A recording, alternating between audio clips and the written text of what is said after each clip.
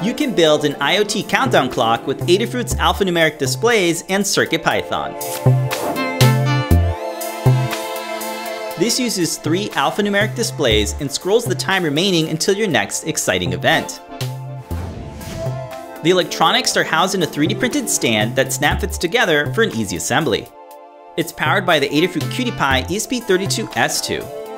The 3 displays are daisy chained together thanks to the short Stemma QT cables. The CircuitPython code uses Adafruit I/O to get the current time from the internet.